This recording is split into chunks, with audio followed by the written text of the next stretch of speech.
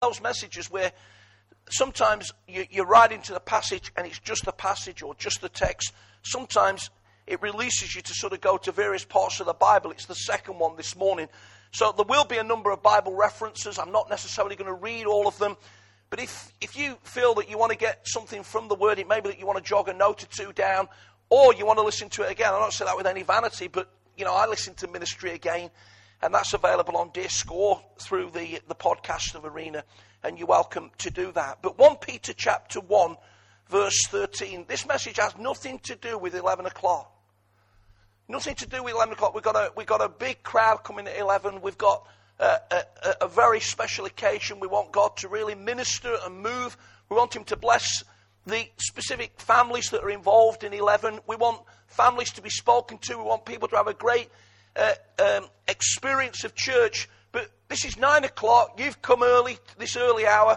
And I just sort of felt, well, as I was thinking of ministry and preparing ministry this week, there's no way I can just sort of speak at 9 as though, these folks have come and, we'll just sort of ignore it. So this is nothing to do with 11, but I do think it's a word into the life of the church for this particular moment. So 1 Peter 1:13 says these words, therefore, and you've got to know that great theological truth now, that if there's a therefore in the Bible, you've got to look what it's there for. Therefore, prepare your minds for action. Prepare your minds for action. We were speaking just last week, great time to be, in a sense, back together, people to and froing quite understandably during the holiday season, kids back at school, and you always know autumn's come when you have the last night of the proms, don't you? I'm singing Jerusalem last night along with them, and, so you just know the nights are pulling in, the seasons are changing, and it's a shift. But friends, there's not only a shift climatically, there's also a shift spiritually, and that's always good. And some churches never go into what God's got for them because they're unable to discern the shifts of seasons spiritually. There's a prophetic word from Isaiah that still rings true to the heart of progressive church in these days. In Isaiah 43:18 and 19, forget the former things, do not dwell on the past. See, I am doing a new thing. A new thing. Yesterday, Sharon and me went to see my dad. He's 85 next. He lives in a nursing home up on top of Carton Hill in Nottingham. And he's in great shape apart from a lack of mobility, which sort of caused him to sort of be in that situation. And a great guy. And he's sort of talking with this other elderly lady that seemed to have something about her. I'd not met her before. Says, you're new to the home? She says, yeah. It was very evident she was a Christian. So when she told us that she was a Christian, we weren't surprised. Something just came from this lady within 2 or 3 minutes of meeting. That's fantastic, isn't it? So he says, last week we went to Low Water Street Church Assembly of God, just round the corner. This lady had sort of got a few things stirred, so they pushed them round in the chairs. He says, oh. He says, they had breakfast before the meeting. I says, yeah. And he says, there are a lot of young people in the church. I says, well, that's good, isn't it? The church has got a future. And he says, I can remember the last time I was in Low Water Street. Now, the last time my dad was in Low Water Street, Noah was the preacher. I mean, it's that far back. And he says, it's not how it used to be. They've changed the building. I says, yeah. So we're just falling about laughing because God's forever doing a new thing. And bless him, we were dragging him kicking and screaming out the 60s at Low Water Street. Brilliant. He's forever doing a new thing. And the reality is, friends, that the new thing doesn't contradict the old thing. I'm not ashamed of the gospel of Christ because it's the power of God unto salvation. It'll never undermine the things that are rooted and grounded that make us what we are as Christians and Bible-believing church. But God is forever shifting. In the New Testament, there's 2 words for time. There's the word chronos, chronology, days, seasons, seconds, moments. But there's also the word kairos. And the word kairos, friends, really is speaking not so much of chronology, but of a significant moment of God breaking in and doing something new. And we're in a kairos moment. We're in a moment, friends, where God wants to break in and do something new. And it draws a response from us that we would prepare our minds for action. those of you that know the epistles will know that Peter wrote 1 and 2 Peter specifically to believers that were being opposed to the faith.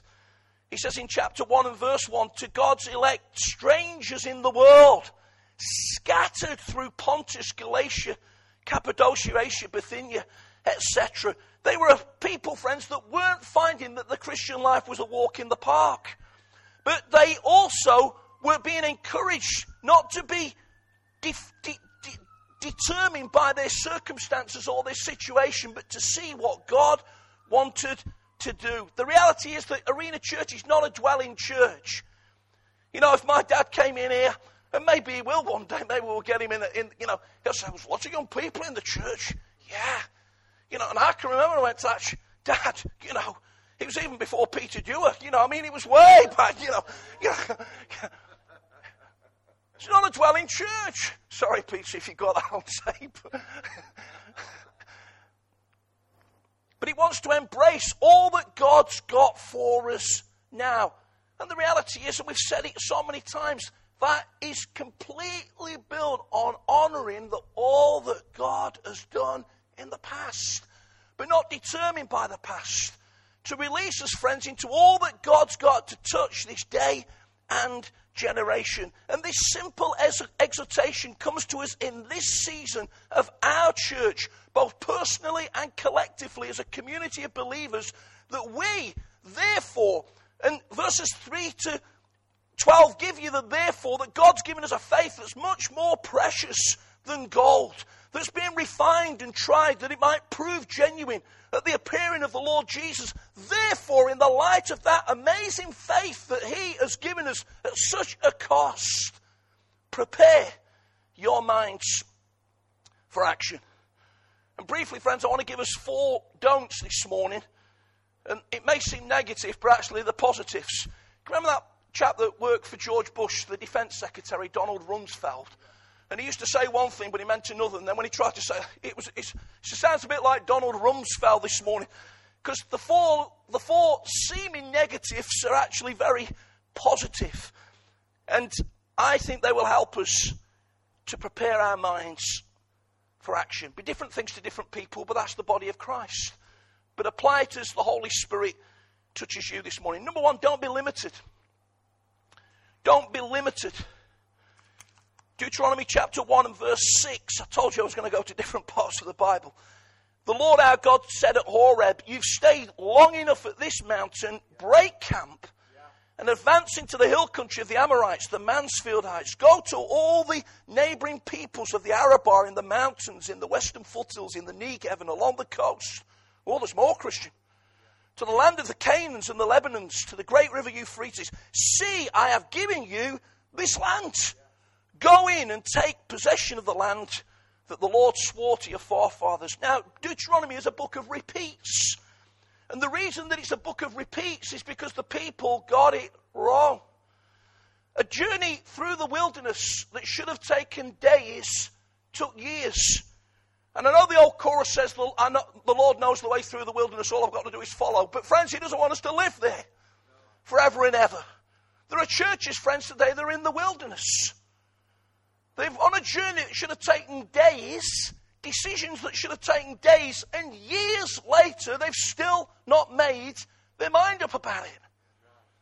And normally it's because one person keeps saying no, and we allow them to control the whole direction of where we want to go. So God comes again to the church, talking about amazing grace. What grace? God could have said,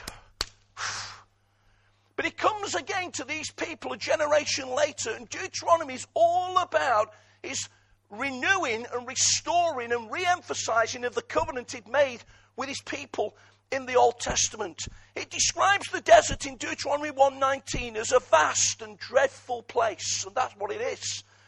And God, friends, wants us to come through it to the other side.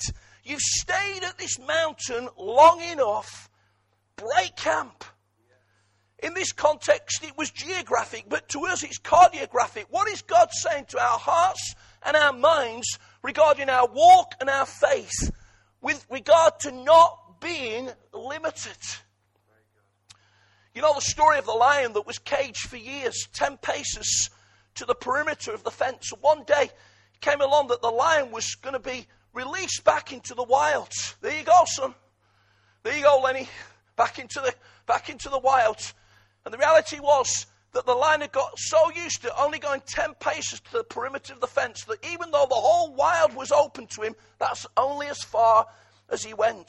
And brothers and sisters, the tendency for all of us as Christians at times is to only go 10 paces. To only go to the edge of the cage that God's not erected, so somebody else has. So somebody else has. Rather than going into all the purposes and plans that God has got for our lives. I'm of the opinion, friends, that the enemy is seeking to continually limit my life.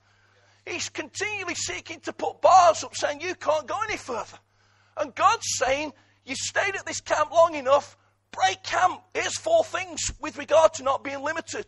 Number 1, break camp is a decision. It's a decision. It's a decision. And maybe you've got to make a decision today, so I'm going to break camp.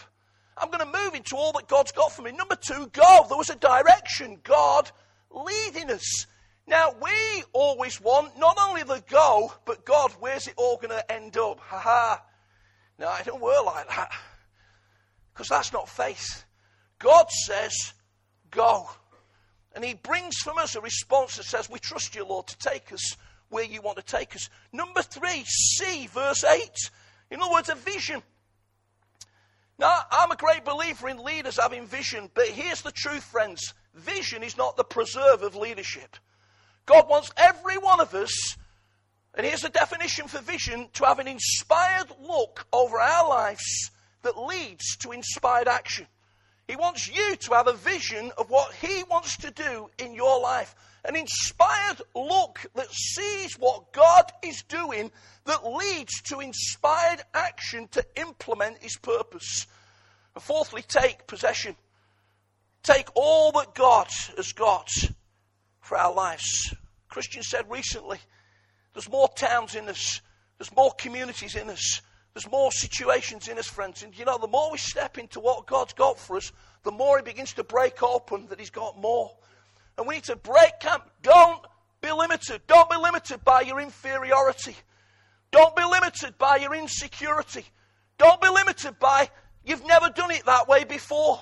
Don't be limited by, that's not my gift. Don't be limited by timidity. Friends, let's not be limited, but let's press through and prepare our minds for action. Number 2, don't be intimidated. Joshua chapter 1 verse 9. And as we've hit this season, Christians made a number of references to Joshua because he'd been reading it through the summer.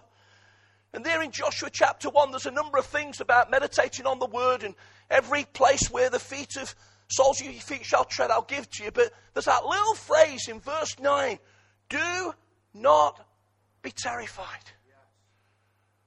This is to God's people. Do not be terrified. See, the Kairos moment can be terrifying in the natural. And that's why most folks push it back. But don't be intimidated. Let me just say this, friends. It's always the enemy who is the intimidator. God does not operate in the purposes of his kingdom over our lives or over your life by intimidation. It is not the Spirit of the Lord. In fact, the intimidation that's come to my life over years of ministry, and I say it carefully, and I know I'm on tape, I reckon both in and out the church has often been demonic in its source. Because that's where it comes from. That's where it comes from. Intimidation, friends, is not of the kingdom of God. God fuels our lives, friends, with his passion for us, his love for us, his grace for us. Does he discipline us? Yeah, because we're his sons and daughters, Hebrews 12. But he'll never intimidate us into doing his purposes. It's the enemy. And let me give you, and I'm just going to bullet point these, 3 expressions of intimidation that I see in the Bible, and they're relevant to all of us. Number 1, intimidation will seek to thwart victory. 1 Samuel 17:44, David is confronting a giant. There was a bloke that paid for Pakistan the other day, 7 foot tall. Well, add another 2 and a bit foot on and you've got Goliath. He was a big guy. David was a teenager. They tried to kit him out in armor. He says, I'm not going with that. I'm going in the power of the Lord. He got 5 stones from the brook. And Goliath says, come here. I'm going to feed you to the birds. Right on the edge of victory. But the enemy doesn't lay down, friends. Right when we think we're just there, come here, Christian. You're never going to make it, mate. Mansfield's going to be an absolute disaster.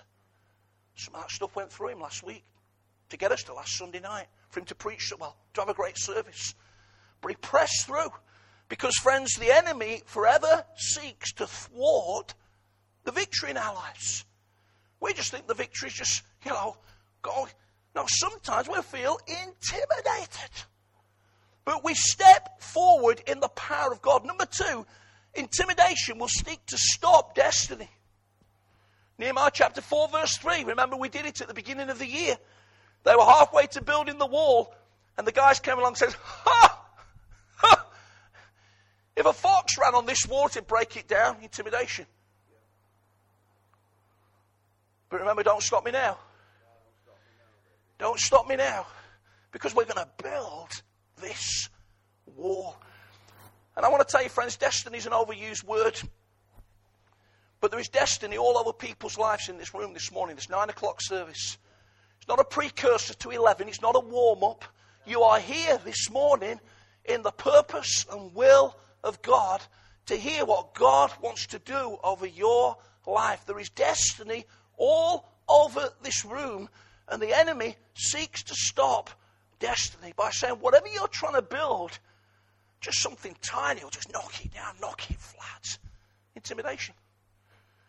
And thirdly, friends, intimidation robs us of security. 1 Kings chapter 18, prophets of Baal on Mount Carmel. Elijah, I'll take him on. And he had a bit of a joke and a laugh with them, says, perhaps you need to shout a bit louder. He may have gone on holiday. Or as one translation said, he might have gone to the toilet, and there was all this going off. And they got more and more intense and more crazy, and absolutely nothing happened. But the contest was that the God that answers by fire, he's the God everybody's going to serve. So Elijah says, well, let's make it a bit harder. So he doused the altar in water. And then he prayed a prayer. And there's that amazing verse in 1 Kings 18. It says, then the fire of the Lord fell. And the people says, the Lord, he is God. The Lord, he is God. That's revival. That's revival. And then 1 Kings 19. Jezebel.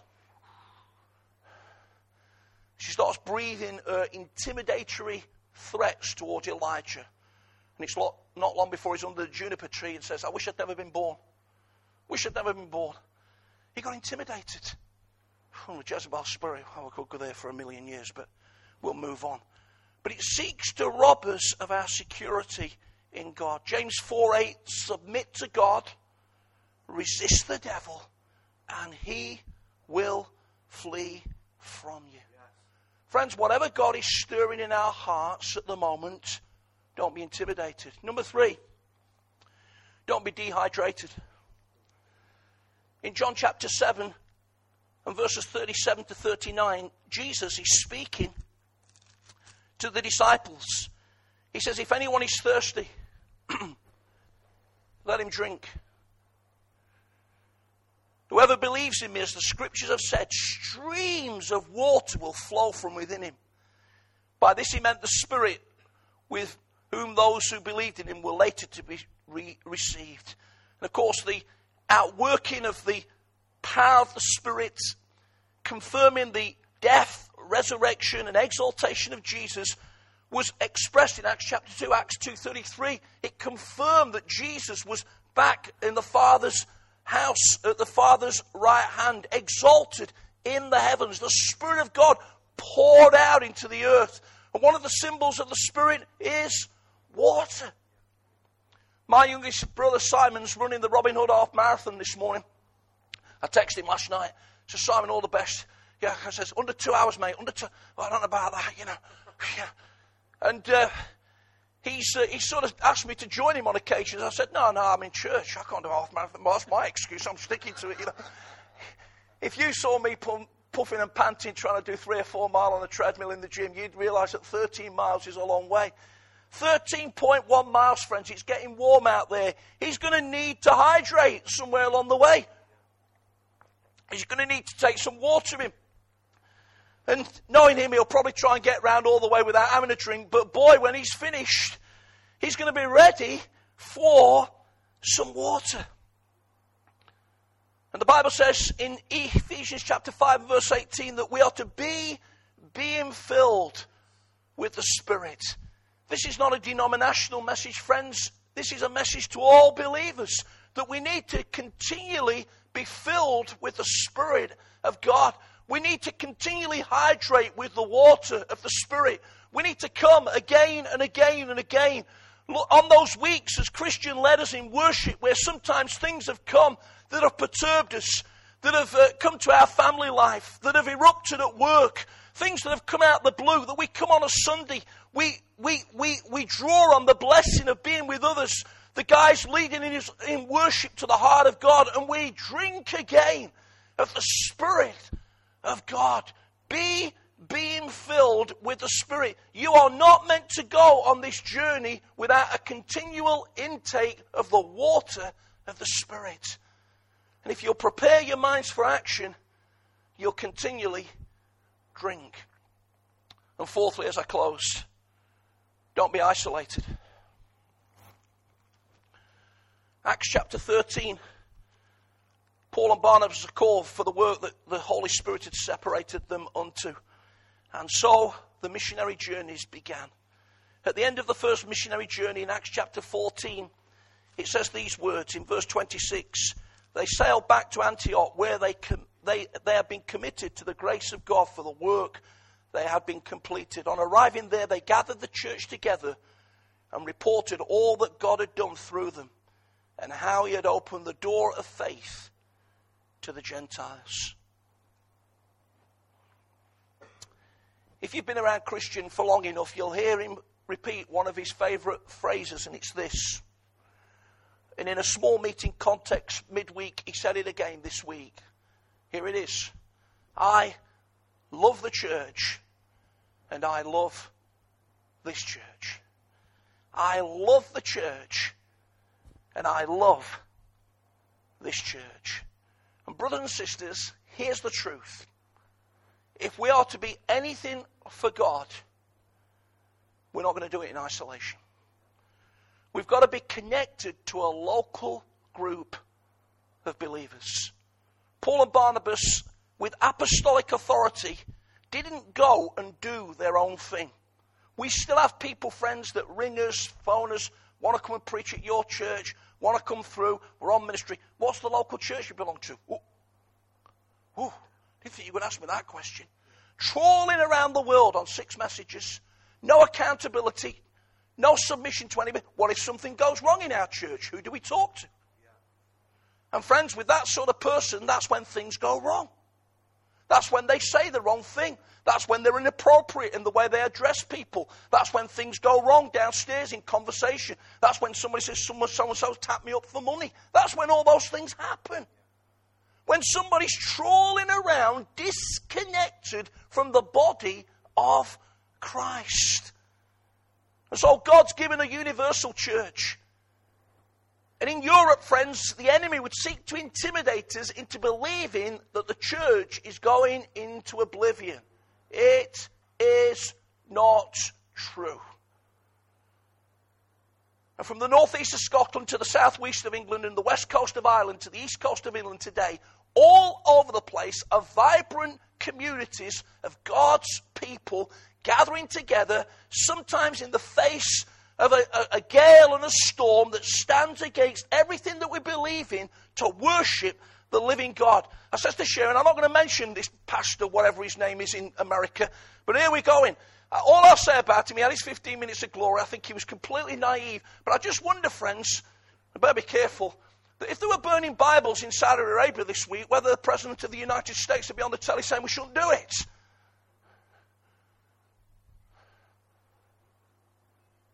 And America, friends, was not built on the freedom of all religions. It was built on pilgrim fathers that loved God with a passion and established the nation on the biblical truths of the Word of God. That's how it built. That's how it built.